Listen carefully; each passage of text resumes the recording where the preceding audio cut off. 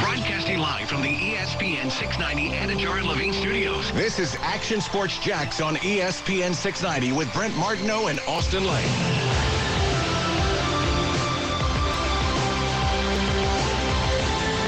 Happy Tuesday, everybody. A little sleepy. I don't know who asked for the 9:30 tip-off time for Kansas UNC. Certainly wasn't the East Coast bias. Might have been the West Coast bias. But hey, NCAA. Hey, Final Four committee. Whatever you want to call them. 9:30, and I get that I sound old right now, and that's fine. I'm starting to cross over to the olds, Casey. You know, I'm starting to. Hey, you either live long enough to become the young, or you die an old. You know what I'm saying? Yeah. Something like that. But yeah, so this is definitely an old take of mine. But 9:30 is way too late to start the game. Thankfully, it kept me awake through the entire duration because it ended up being an exciting game. Much to the chagrin of Kansas getting off to a little slow start. With UNC going up big at halftime and then Kansas making a game out of it in the second half and coming down to the wire. The Kansas City Jayhawks, as the NCAA president, whoever that was, called them, were able to prevail. Who are you cheering for in that game last night, Casey? North Carolina, because I bet on them. Not money line, thank goodness. But I don't know. Yeah. Like, am I wrong to not like Bill Self a little bit? Because he's been in some trouble with the NCAA. Yeah. You know? So, and I like the underdog story that was North Carolina, so I was riding with them. No, and I'm with you. I was kind of going for North Carolina, too, even though I bet, because my friend and I always have, an NCAA bet for the championship game every single year, and the stakes are always different. They're always a psychological thing. I can't really share what the bet was, but it was high stakes for sure, and I ended up taking Kansas with 4, and that came back to backfire in my face. It is what it is. But, yeah, I found myself rooting for North Carolina, though, just because of all these sanctions right now that are looming with Kansas. And, I get it, innocent until proven guilty, and you have to let the process kind of, work itself out. And obviously Bill Self has said many times that they're not going to find anything and that the program's innocent. There's going to be no sanctions that are going to get handed down to Kansas, and everything's going to be all hunky-dory, and we'll see. But with those sanctions looming, it does take away a little bit from the Kansas Jayhawks, and it does take away a little bit from the moment because, while you had Duke and Coach Krzyzewski and that whole thing, and then he can't get it done, that was the big storyline.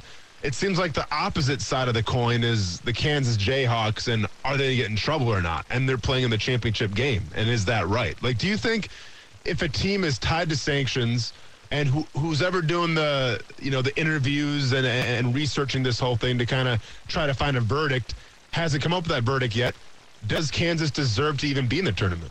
Yeah, I mean, it's kind of a weird thing because, in a weird way, we're used to cheating in sports now. That's it's just common. Kind of where we are. So, LSU's in, okay, whatever. Baylor went through some things, okay.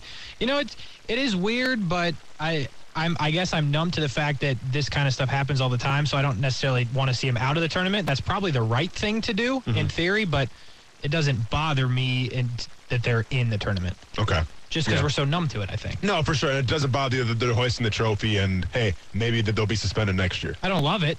Yeah. I'm not going to lie, I don't love it. But it's just the way that it's just the way it is. And you have to accept that. Sure. So, and I get recency bias is a thing. In terms of the NCAA tournament totality, where did this one rank for you in terms of watching? Because it had a little bit of everything. Yeah. It had the Cinderella story. It had the Coach K story. Right. It had the big rivalry in the Final Four with North Carolina and Duke. I would have loved to see Murray State go a little farther. I'm not going to lie.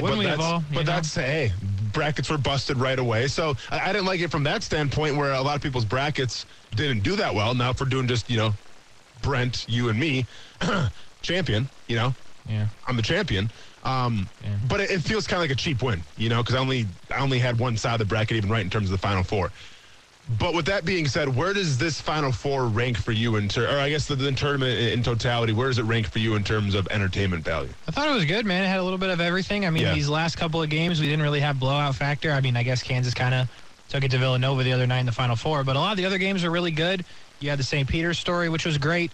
A lot of upsets. I like when Gonzaga loses just because I've become that guy. Sure, and everybody sure. picks Gonzaga, so I'm happy with that. I thought it was really good. I think most of the games were super interesting. I don't know if I have a hard time watching basketball from front to back, but not in this tournament. In the NBA, I do have that problem sometimes because it's just disinteresting to me. It gets to a point like that. But this tournament, I thought was really good. I enjoyed it. I wish there was more of it. One of the better ones I feel like there's been in the last couple of years, in my opinion. No, I mean, there's obviously a lot of close games, a lot of upsets. I mean, it had a little bit of everything. And if we are being truthful about Gonzaga, I learned a lot about this bracket and this tournament. I am never picking Gonzaga again as long as I live. I don't care if they're undefeated. I'm glad. Going into the tournament. And that was my mistake. You know, I kind of bought into the hype a little bit. This is finally going to be the year. This is finally going to be the Zags year. Like, it's been a long time coming. They got a talented team. They got a couple first rounders on that team. It's hard to pick against the Zags, and I went with chalk. Why was I mistaken? And I guess it comes down to in terms of, all right, Gonzaga, yeah, they have a lot of talented guys. But, Casey, go ahead and tell me some of the greatest Gonzaga basketball players of all time, besides John Stockton. And I'll wait. Go. Jalen Suggs. Jalen Suggs. Go Magic. Go ahead. Who else you got for me? Anybody? I mean, Kelly Olynyk. I was going to say that. Kelly Olynyk. Yeah. But, I mean, how great is he in the NBA? Yeah. You know, he's always kind of being a swing guy. Yeah. That's. Anybody? I mean, Morrison, you know, but he didn't really pan out in terms of the NBA. He was a great collegiate basketball player. Anybody else? No. I mean, I could be missing some, but. No, and I'm sure we're missing some, but like, I guess my point is when you have a team like Gonzaga, and you know how I feel about the whole like SEC thing where it's like it just means more, and that kind of annoys me sometimes. Sure. But like when you talk about Gonzaga, yeah, they're a school that plays in a conference that, in terms of top to bottom talent, yeah, it's not there. And granted, I was gone during the week when Gonzaga got beat, so I didn't get to talk about it too much. But I'm never picking Gonzaga again. Okay, I hope they win one. I really do, but I'm not falling for it anymore. If it wasn't going to be this year, I feel like it's never going to be Gonzaga's year. But this year, it was Kansas's year, and much respect to them. In terms of that game, a couple interesting things happened towards the end of that game, which was obviously an exciting second half there. Bacot goes down. Yeah. Due to some kind of floor malfunction, it seemed like. Because, I mean, if you watch the replay of that, it was definitely uneven, you know, and that's definitely an unfortunate thing when there's less than a minute left to go in the game and he's driving and all of a sudden the floor just gives out and he turns the ball over. But I thought it was an interesting move from the Kansas player standpoint of it almost seemed like they let him get back into the game. And then when he was hobbling, they called the timeout when they could have easily scored. They're up by 1 at the time. Could have easily scored, put it up by 3, put the ball back in North Carolina's hands and try to force them to at least tie you, and then you have the ball coming down the court with the clock running down for the last shot if you truly needed it. Were you surprised that Kansas didn't try to go for the jugular there when Bacot went down? Yeah, I was, and I'm glad you brought that up because I thought the exact same thing. When it happened, I was like, oh, okay, this is bad because, 4.5 I was sitting on, so I was I was like, hey, man. From the betting standpoint, it was bad, too. So I'm like yelling. I'm like, hey, that's cheap. If you shoot it, it's cheap. And the dude was wide open at the 3. Yeah. He had it. He had all day. And it looked like just he didn't want to shoot the basketball, but it looked like some of his teammates were like, hey, well, and like, let's go. And if you saw the reaction from the bench, even they were like kind of go. So it's a weird thing because obviously he was hurt. Pretty bad. For sure. He came, he came running on a leg. Yeah. I mean, it wasn't good. So, I mean, I'm not mad at him for not shooting the ball. If they lose, I'm sure that comes back at him in a bad way. But I guess maybe sportsmanship and being a good guy wins over right there. Because a lot of players on that court would have shot the basketball. He didn't do it. Well, and that's the thing, Casey. Yeah, I understand sportsmanship is a big thing, and we always teach it to our youth as we should, because sportsmanship definitely counts for something.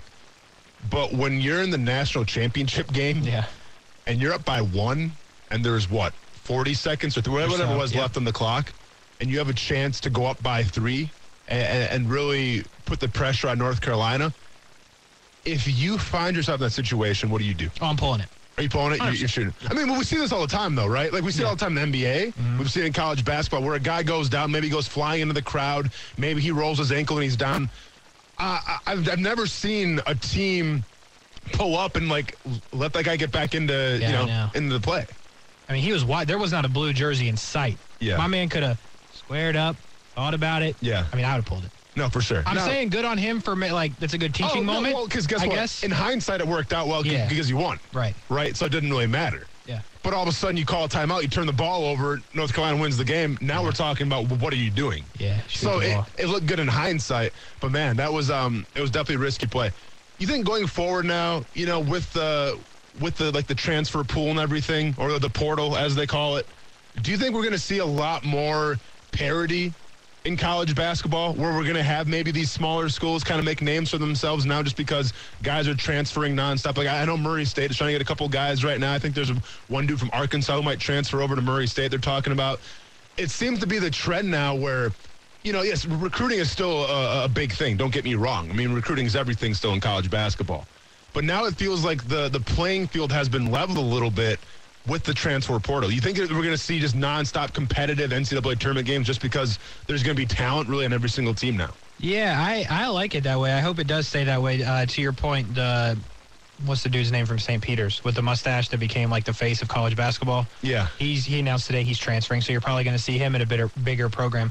But to your point, yeah, I like it. I think it's exciting because of, like you said, there's more parity. Anybody can win. Arkansas is, beating Gonzaga. These things can happen now, and it's kind of crazy with that because, like, for example, with Arkansas, J.D. Notae played for JU. Yeah. Transfers to Arkansas. He's, like, the best player in the SEC. Same thing happened. UNF had a guy in Horkler that transferred to Providence. So, yeah, I like it, and it's given these guys kind of different opportunities. I think it'll make things, to your point, more interesting, and you're really never going to know what's going to happen at this point. We're going to be talking about Brent Martineau here in a little bit, still in Augusta. I believe he's driving back today, if I'm not mistaken. He's going to have some time to call in, kind of give us the 4-1 of all the Tiger hype right now. And I've heard it myself. And keep in mind, I'm not necessarily the biggest golf fan. But it seems like all the talk on social media, all the talk on, sports channels is, can Tiger Woods make the walk? This seriously might be the biggest walk of all time. For Tiger. This is going to truly be a walk to remember. Never seen the movie. No, it's a chick flick. I'm sure it's great. I think Mandy Moore was in it. Have you seen it? Yeah, I'm sure you've seen it, Casey. Nah. I mean, you're into The Bachelor. It's all good. Yeah, no. No, you've never seen a walk to remember? No. But you've heard of it. I've heard of it. It's going to be a walk to remember. Are we overblowing the Tiger Woods walking hype? Like, do we really feel like he's not going to be able to walk 18 holes, 36 holes? I mean, are we overblowing it? I don't know. That's a tough one because it is going to be tough to walk on that golf course. I understand it sounds dumb. He's not carrying the bags though. Like it's just him. But I mean, you remember the pictures from that crash, man? The idea that his leg's still there for the first part. Listen, it might have been amputated. Right. Like, yeah. Mm-hmm. I get that. But I also know from, friends who have seen it with their own eyes how much of a hard worker Tiger Woods is in terms of his weight room routine and his conditioning routine. And I feel like if he truly is going to play, the walk isn't going to be what's bothering him. You know what I'm saying? I think he's going to have his body primed and ready to roll. I agree with that. I think that if Tiger's obviously been preparing for this moment. So if Tiger was not able to walk it, he doesn't show up. Let's be honest. Like I can't see Tiger Woods showing up to Augusta and being like, as it turns out, it's a no-go. Mm-hmm. You know what I mean? Mm-hmm. Like, he's there. He's prepared for this moment. I think, is it a big deal in terms of can he walk it? Yeah, a little bit. But if he's there, I think he's playing. Okay, so this was a leading story on SportsCenter today, though, is what I'm saying. Yeah, I know. Yeah. Can he make the walk? I mean, is there, and I know there's like a Tiger tracker. We have a Walker tracker, too, on Tiger? We should. In terms of, like, he's going to the clubhouse. He's going to the ATM. Are we going to have the Tiger tracker where he's walking? No, we could. Okay. Yeah. We see Tiger at the snack stand. Now, did I kind of get in my own mind where, in theory, could the caddy give him a piggyback ride? Seriously. Like because do you think it crossed my mind one time maybe last night where I was like, well, I wonder if I signed up to be Tiger Woods' caddy. I would carry the bag, and yes, that's heavy. Yeah. Okay, that's very heavy because he's not rocking like one of those like little junior bags. They're like the No, that's a big bag. It's like 50, 70 pounds. I don't know how much it weighs. It weighs heavy. A lot. Yeah. I feel like I could carry that bag in Tiger Woods if I had to. Like I feel like if Tiger Woods, his leg is seriously an issue and he's worried about walking, I feel like I could be there tomorrow morning at the very latest, and I could show up and I could give Tiger Woods a piggyback ride, the entire 18, and carry his bag at the same time. Is that in the rule? Can you do that or not?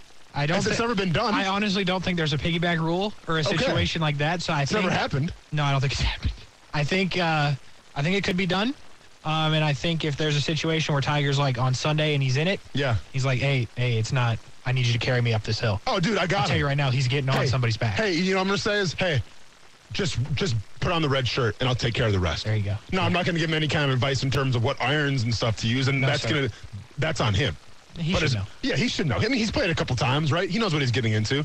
But I think in terms of carrying that dude, yeah, I got him. So I wonder where that is in the rule book. I'm just saying. Yeah, it might be the Austin Lane rule at this point. It crossed my mind. Yeah. It crossed my mind a couple of times. I like it.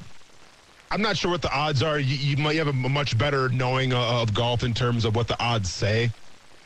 If Tiger Woods was to somehow miraculously come out and win this tournament, what does that do for the sport of golf, number one? But, like, in terms of a championship won in golf, would that be the biggest moment ever? Yeah, probably. By the way, in the odds, Kuz posted this earlier, plus 5,000 as it currently stands. For Tiger Woods to win the tournament. Yeah. Okay. Steep odds. Yeah, a little bit. Yeah, I think it would be probably one of the better achievements in the history of golf because he has not played, since obviously the injury. We don't really know where the game is at because we haven't seen it. We saw a little bit at father-son, but we haven't seen it in major championship form. Obviously, a golf course he's won at a ton of times and knows very well. But in my opinion, yes. If you're coming off a situation where you almost lost your leg and the next time out, it is the next time out. It's been a while. But anyway, the next time out you win, yes. In my opinion, that's the greatest win in the history of golf. But Seats, what does it say about the sport, though? Because, to me, Woods coming back and winning this tournament would be like a football player being out for an entire year, coming back and winning like the MVP award. It'd be like Alex Smith coming back and winning the MVP award. Yeah. Is that comparable? Yes, in a weird way. Yes. Okay. Because to that point, exactly like the point I was going to make with Tiger is sure, it's been done before with guys that had layoffs or got hurt, came back and won. But golf is so strong now. There are so many talented golfers right now, and to your point, there are so many good quarterbacks. Josh Allen, Lamar Jackson, he goes on forever and ever. Yeah. So the strength that you're currently playing with in golf right now compared to what you're saying with Alex Smith, it's very comparable. So I actually like that comparison. Okay. I'm just throwing it out there a little bit. Okay, cool. Well, that was my golf talk for the day. That was good. I'm exhausted. Yeah. Tiger Woods, if you're listening, and you need a piggyback ride. Well, pick me up. A little pick me up. I can pull a Marshall Byron Leftwich and just carry you down the field like they did for him. And then that was like 3 offensive linemen doing that. It's just me out there, Casey. Yeah. But you know what? I think with my cardio, might be a little toasty out there, and it might be raining, so we'll see. But Tiger Woods, if you need me, dude, I got you. I'm only asking, what, 30%, Casey? To carry him, yeah. At the minimum, 30. What do caddies usually make? So it's funny. We just talked about this with somebody. Certainly wasn't me. No. Yeah. I don't know if I'm allowed to say yet because that's some stuff that's coming down the pipeline for ESPN 690. But you'll hear that at some point on the station. Yeah. The agreement is, I guess, agreed upon before. But I guess if you win, you get around 10%. Okay, so the caddy gets around 10% without carrying any humans. Okay, then I'm going to offer at least 30%. Yeah, then for carrying him, for carrying Tiger Woods, I'm getting at least 35%, and I want some Nike swag as well. Yeah, some swag. All right, well, that's been the golf talk for today, at least for a while. When we come back, though, I'm seeing a lot of Travon Walker.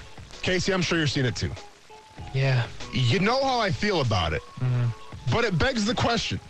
If people are starting to get on the Travon Walker bandwagon right now, and they're getting on the Travon Walker hype train, what's a bigger risk right now coming to the Jaguars? Thibodeau or Travon Walker? Let's break that down next year on ESPN 690.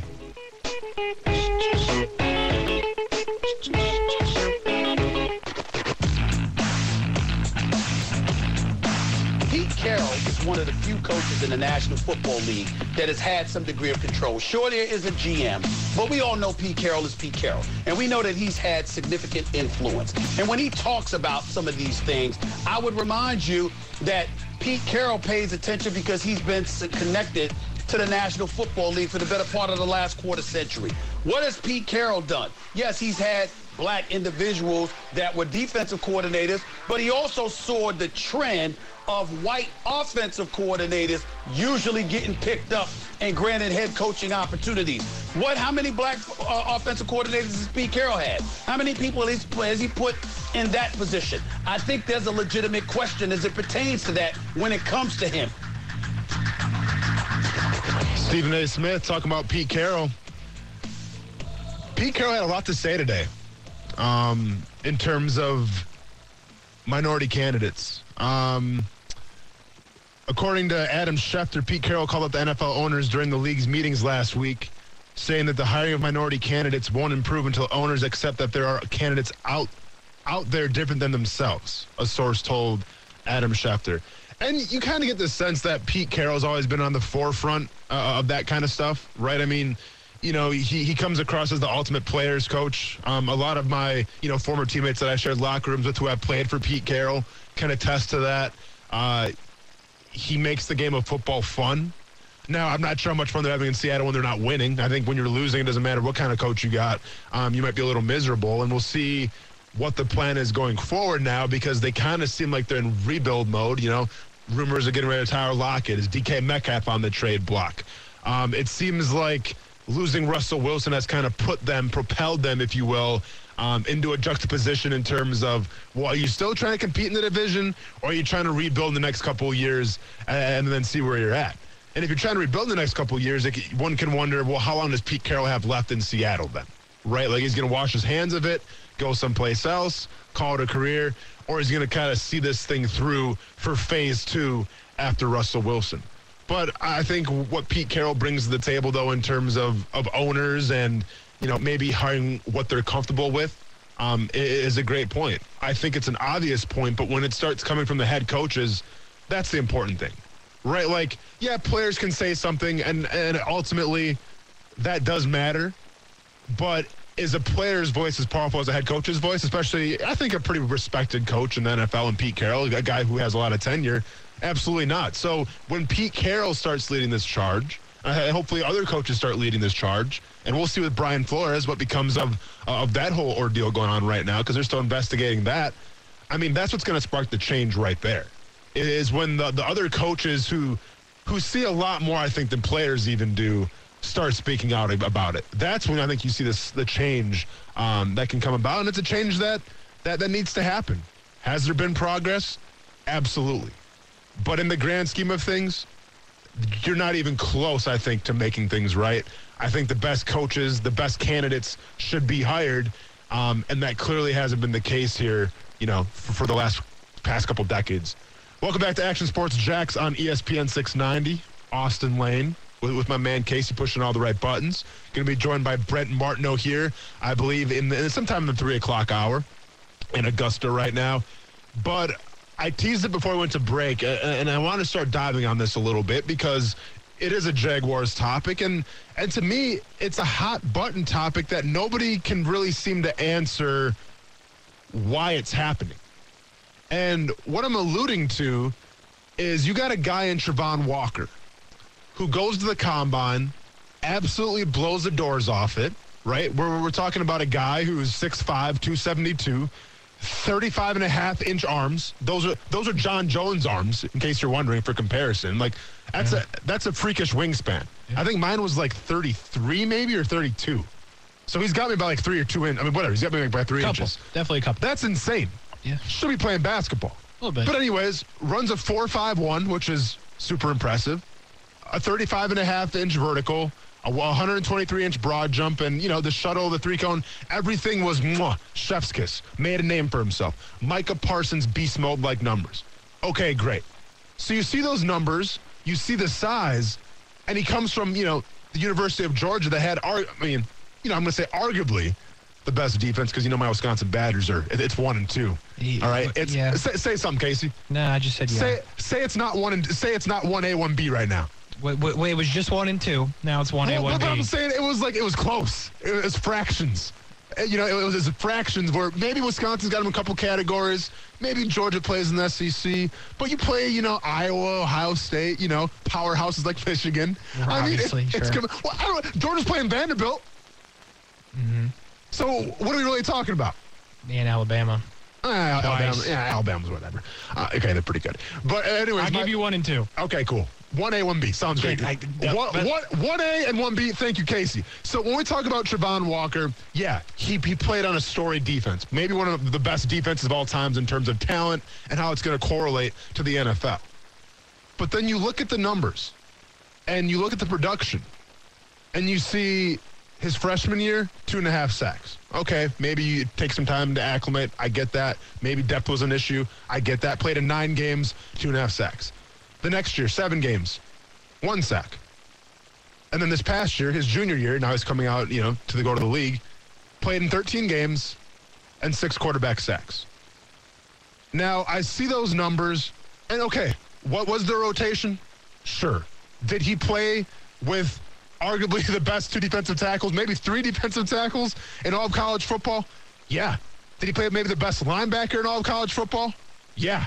Did he play with maybe the best outside linebacker in all of college football? Well, one of them. Let's not get too crazy, but one of them for sure. Okay, so you're surrounded with talent, and you produce 6 sacks.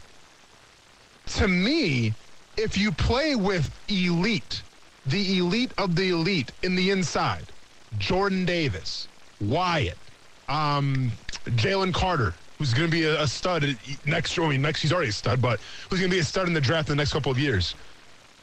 Why do I think his numbers should be more? Like, what am I missing there? Probably should be more. Okay. I'm with you. Okay. So then there's that. And then there's a guy like Kayvon Thibodeau. Now, once again, I've said many times in this show, if it's Hutchinson, it's Hutchinson. I like Thibodeau more than Hutchinson, but I get where the Hutchinson pick comes in. I think in terms of polish, Hutchinson has him beat right now. I think in terms of bringing a guy in day one who's going to contribute more, I think Hutchinson has Thibodeau beat. That's where I'm at. But I think in the long run, I think the potential boom pick, Thibodeau is going to be that guy. But then when I see a guy like Thibodeau, and keep in mind who we're talking about a guy in the preseason was supposed to be the number 1 pick of the draft. No questions asked. Right? Like every, preseason mock draft that Kuiper and McShay did, they'll have Thibodeau go number 1. I remember watching College Game Day the first week. I forgot where they're at, wherever it was. But they did like a 20-minute piece on Thibodeau of how good he's going to be. And you talk about his stats, and you talk about what he played with. Okay, Pac-12, I get it. Not as competitive as the SEC. But you got a guy who was, one of the top recruits out of high school, goes to Oregon, and his freshman year has 9 sacks. All right, now, it wasn't a fact of, okay, well, maybe he was unheard of, under the radar. No. Everybody know who Kayvon Thibodeau was his freshman year. And one would think that defenses try to gear up on, that offenses try to gear up on that a little bit and stop him from having so much production. But against all odds, in 13 games, he has 9 quarterback sacks and 14 tackles for loss. Pretty good freshman year. Pretty good freshman year from going to high school to trying to figure it out in the college level. So then, we progressed to his sophomore year, played in 7 games. I think that was the whole COVID thing, right? And injuries were a thing. So only 3 sacks. Yeah, that kind of makes you raise your eyebrows a little bit of what happened there.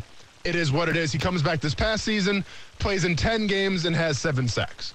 Now, yeah, production probably could have been a little more. 12 tackles for loss, 7 quarterback sacks in 10 games. Production probably should have been a little more, right? I think if we're talking about the 12 to 13 range, yeah, then maybe we're talking about the number 1 overall pick. But we're not to that point. My question is if you compare the numbers in terms of the combine, and, I'm going to do that right now, Kayvon Thibodeau, a 4.58 40-yard dash, bench press 27 reps, and then obviously he did stuff at his pro day and it is, keep in mind, it is geared more towards, being successful at your pro day, ran a 4.34 shuttle. And the Aljo was kind of right on par in terms of production. Well, Travon Walker ran a 4.32 shuttle. And pretty much the identical 3-cone drill. He had the higher broad jump. I think vertical was comparable as well. So they're essentially, in terms of the numbers, because we talk about Travon Walker putting up these beastly numbers here, Casey. Kayvon Thibodeau put up the same numbers, essentially. Was a little lower in the broad jump. I'm not sure what Travon Walker bench pressed. I'm sure it was more than adequate. Kayvon Thibodeau bench pressed 225 27 times, which I think a guy who's 6'4", 254 is pretty dang impressive. Yeah. So then we see, like, okay, well, what am I missing? Like, what are the differences? Why could Trent Baalke be salivating over one guy who has a visit with the Jaguars and a guy like Kayvon Thibodeau, by my understanding, who does not have a visit with the Jacksonville Jaguars right now? Correct. Well, okay, so then we can go to the size, right? Travon Walker, 6'5", 272, and I mentioned those 35-inch arms. And then you go to Kayvon Thibodeau, and that's the difference. 6'4", 254, 33 and 1/8 arms. Okay. Those are Austin Lane arms. So, you know what? They're adequate. I think they get the job done. Yeah, they do. I think 33 and 1/8 inch arms get the job done. Oh, yeah. But when I read about Travon Walker, and once again, I don't want this to be like a Travon Walker like slam piece here. Like I think the guy could be very talented. But what I'm trying to convey here is I don't get how all the hype all of a sudden got around Travon Walker, and now all of a sudden everyone's saying, yeah, Kayvon Thibodeau? Yeah, I mean, does he really love the game of football? I don't know, man. Throw on the film. Watch how he can accelerate off the offensive line, and watch his hips. And watch how, if he gets a little coaching, how special he could be.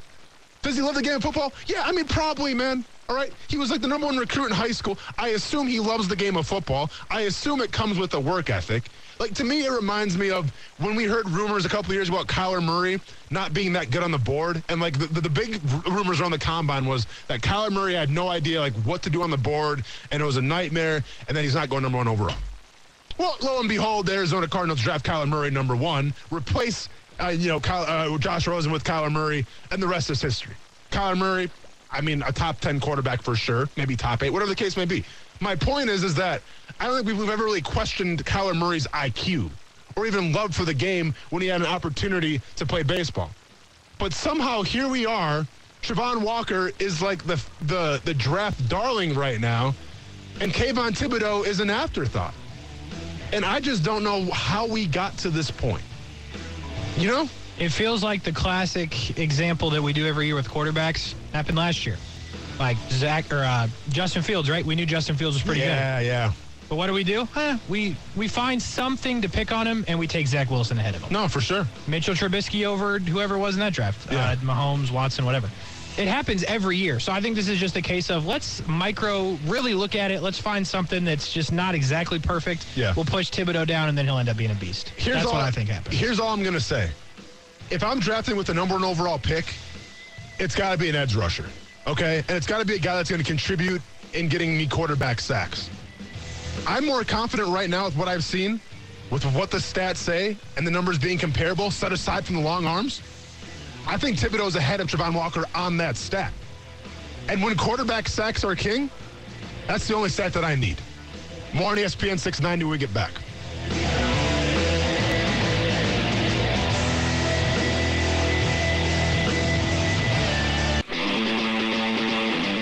First of all, am I surprised? I'm not surprised. I'm legitimately shocked. And I mean, I've known this young man. Well, none of us are young anymore. I've known him since he was a young man, Stephen A. And throughout his career, we've seen him come back from surgeries on his knee and multiple surgeries on his back, and that was surprising. The man won in 19 with a fused back. Okay, doesn't happen. But this was an entirely different deal. He nearly lost his leg. There were concerns initially he might lose his life. All right. You're throwing a lot at me here. Because I got to say, who's he talking about? Someone talking about Justin Ross? Not exactly. Okay, way off. Yeah. Okay, first of all, who's the guy that's breaking it down? It'd be Scott Van Pelt. Ah. And who's he talking about? Tiger Woods. I thought we're going to football stuff. Okay.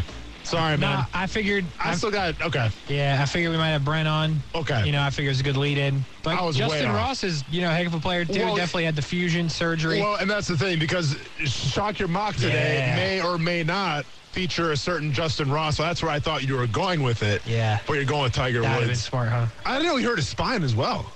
Like his back. Oh, yeah, he's got a bad back. He's got, different back than he was born with at this point.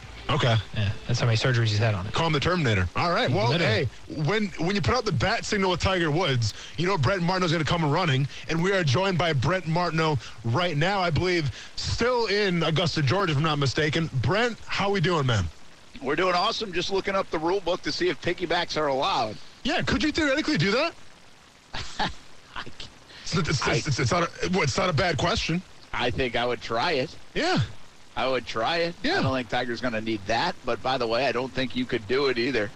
You don't think I could give Tiger Woods a piggyback ride? You don't think I could Kevin Costner, Whitney Houston, a.k.a. the bodyguard, Tiger Woods for 18 holes?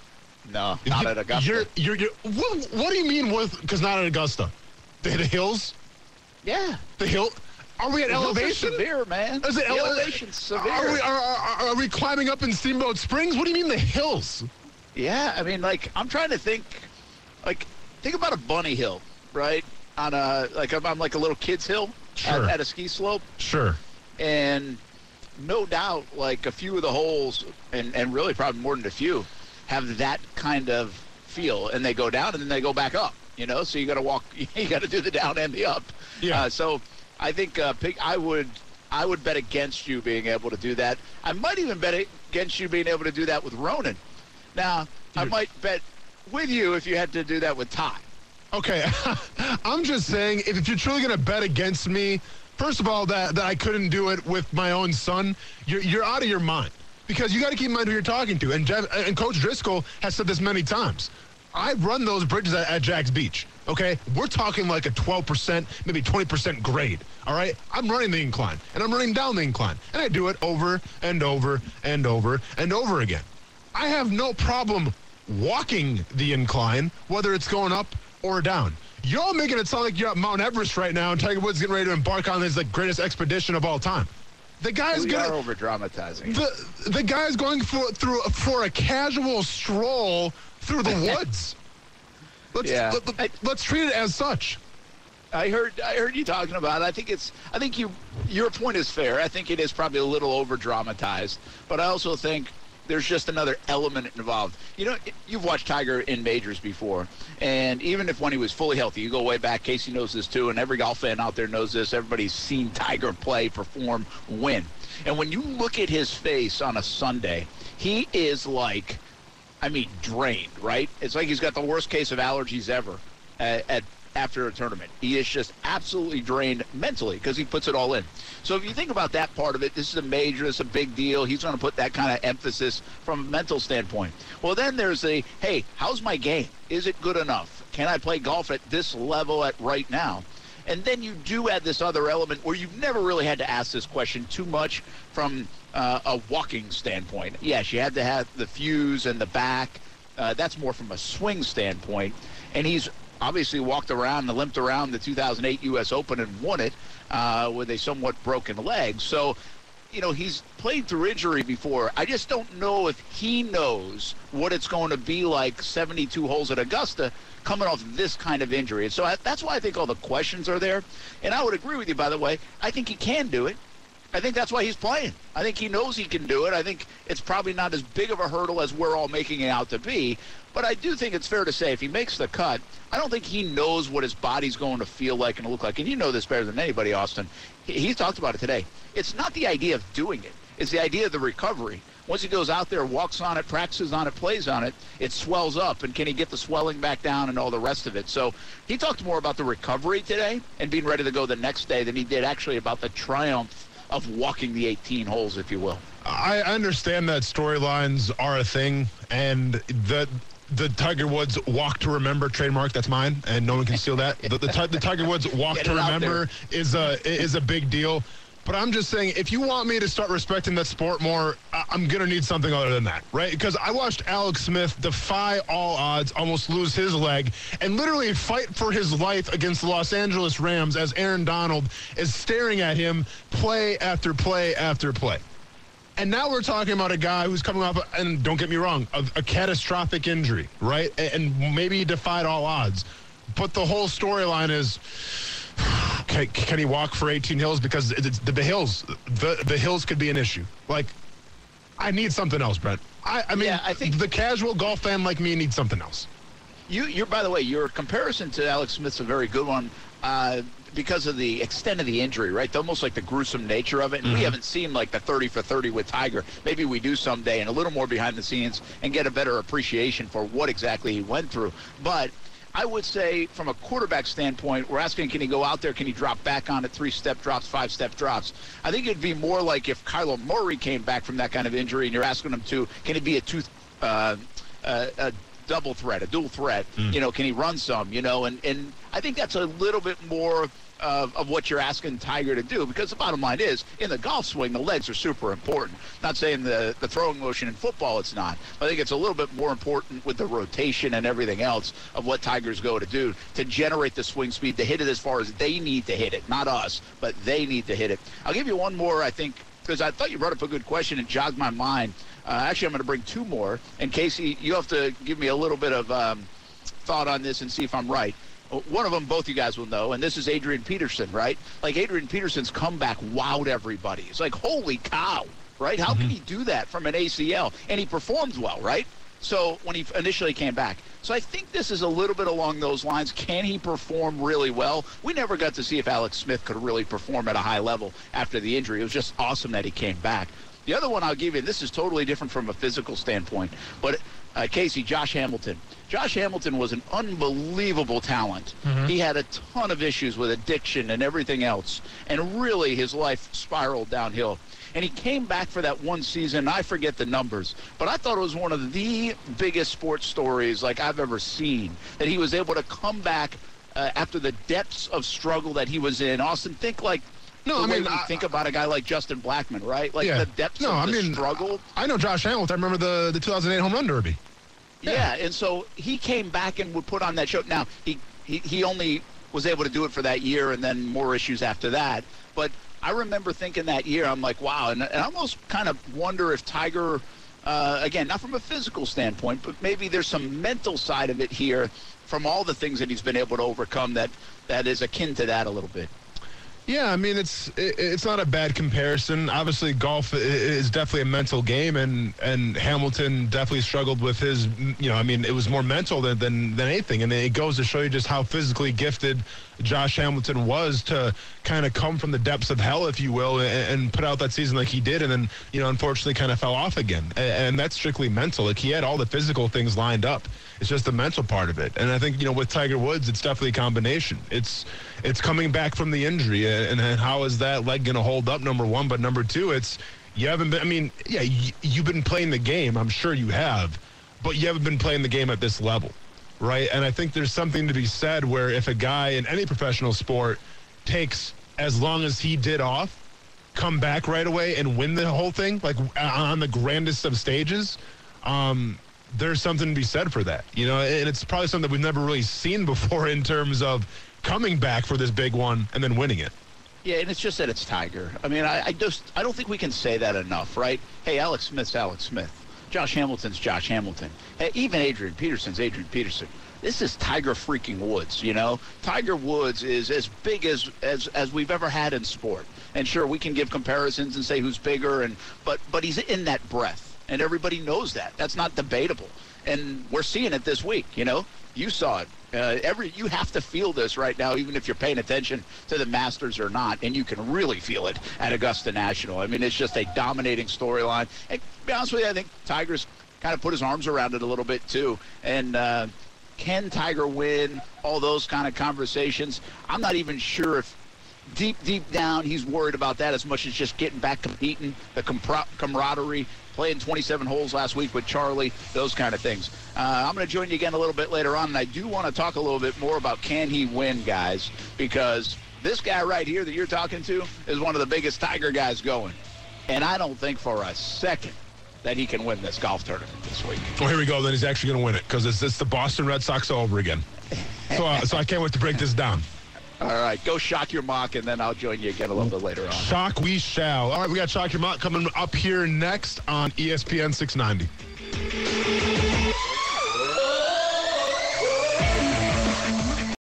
Without the ones like you, who work tirelessly to keep things running, everything would suddenly stop. Hospitals, factories, schools, and power plants, they all depend on you. No matter the weather, emergency, or time of day, you're the ones who get it done. At Grainger, we're here for you with professional-grade industrial supplies. Count on real-time product availability and fast delivery. Call, click Grainger.com, or just stop by. Grainger, for the ones who get it done.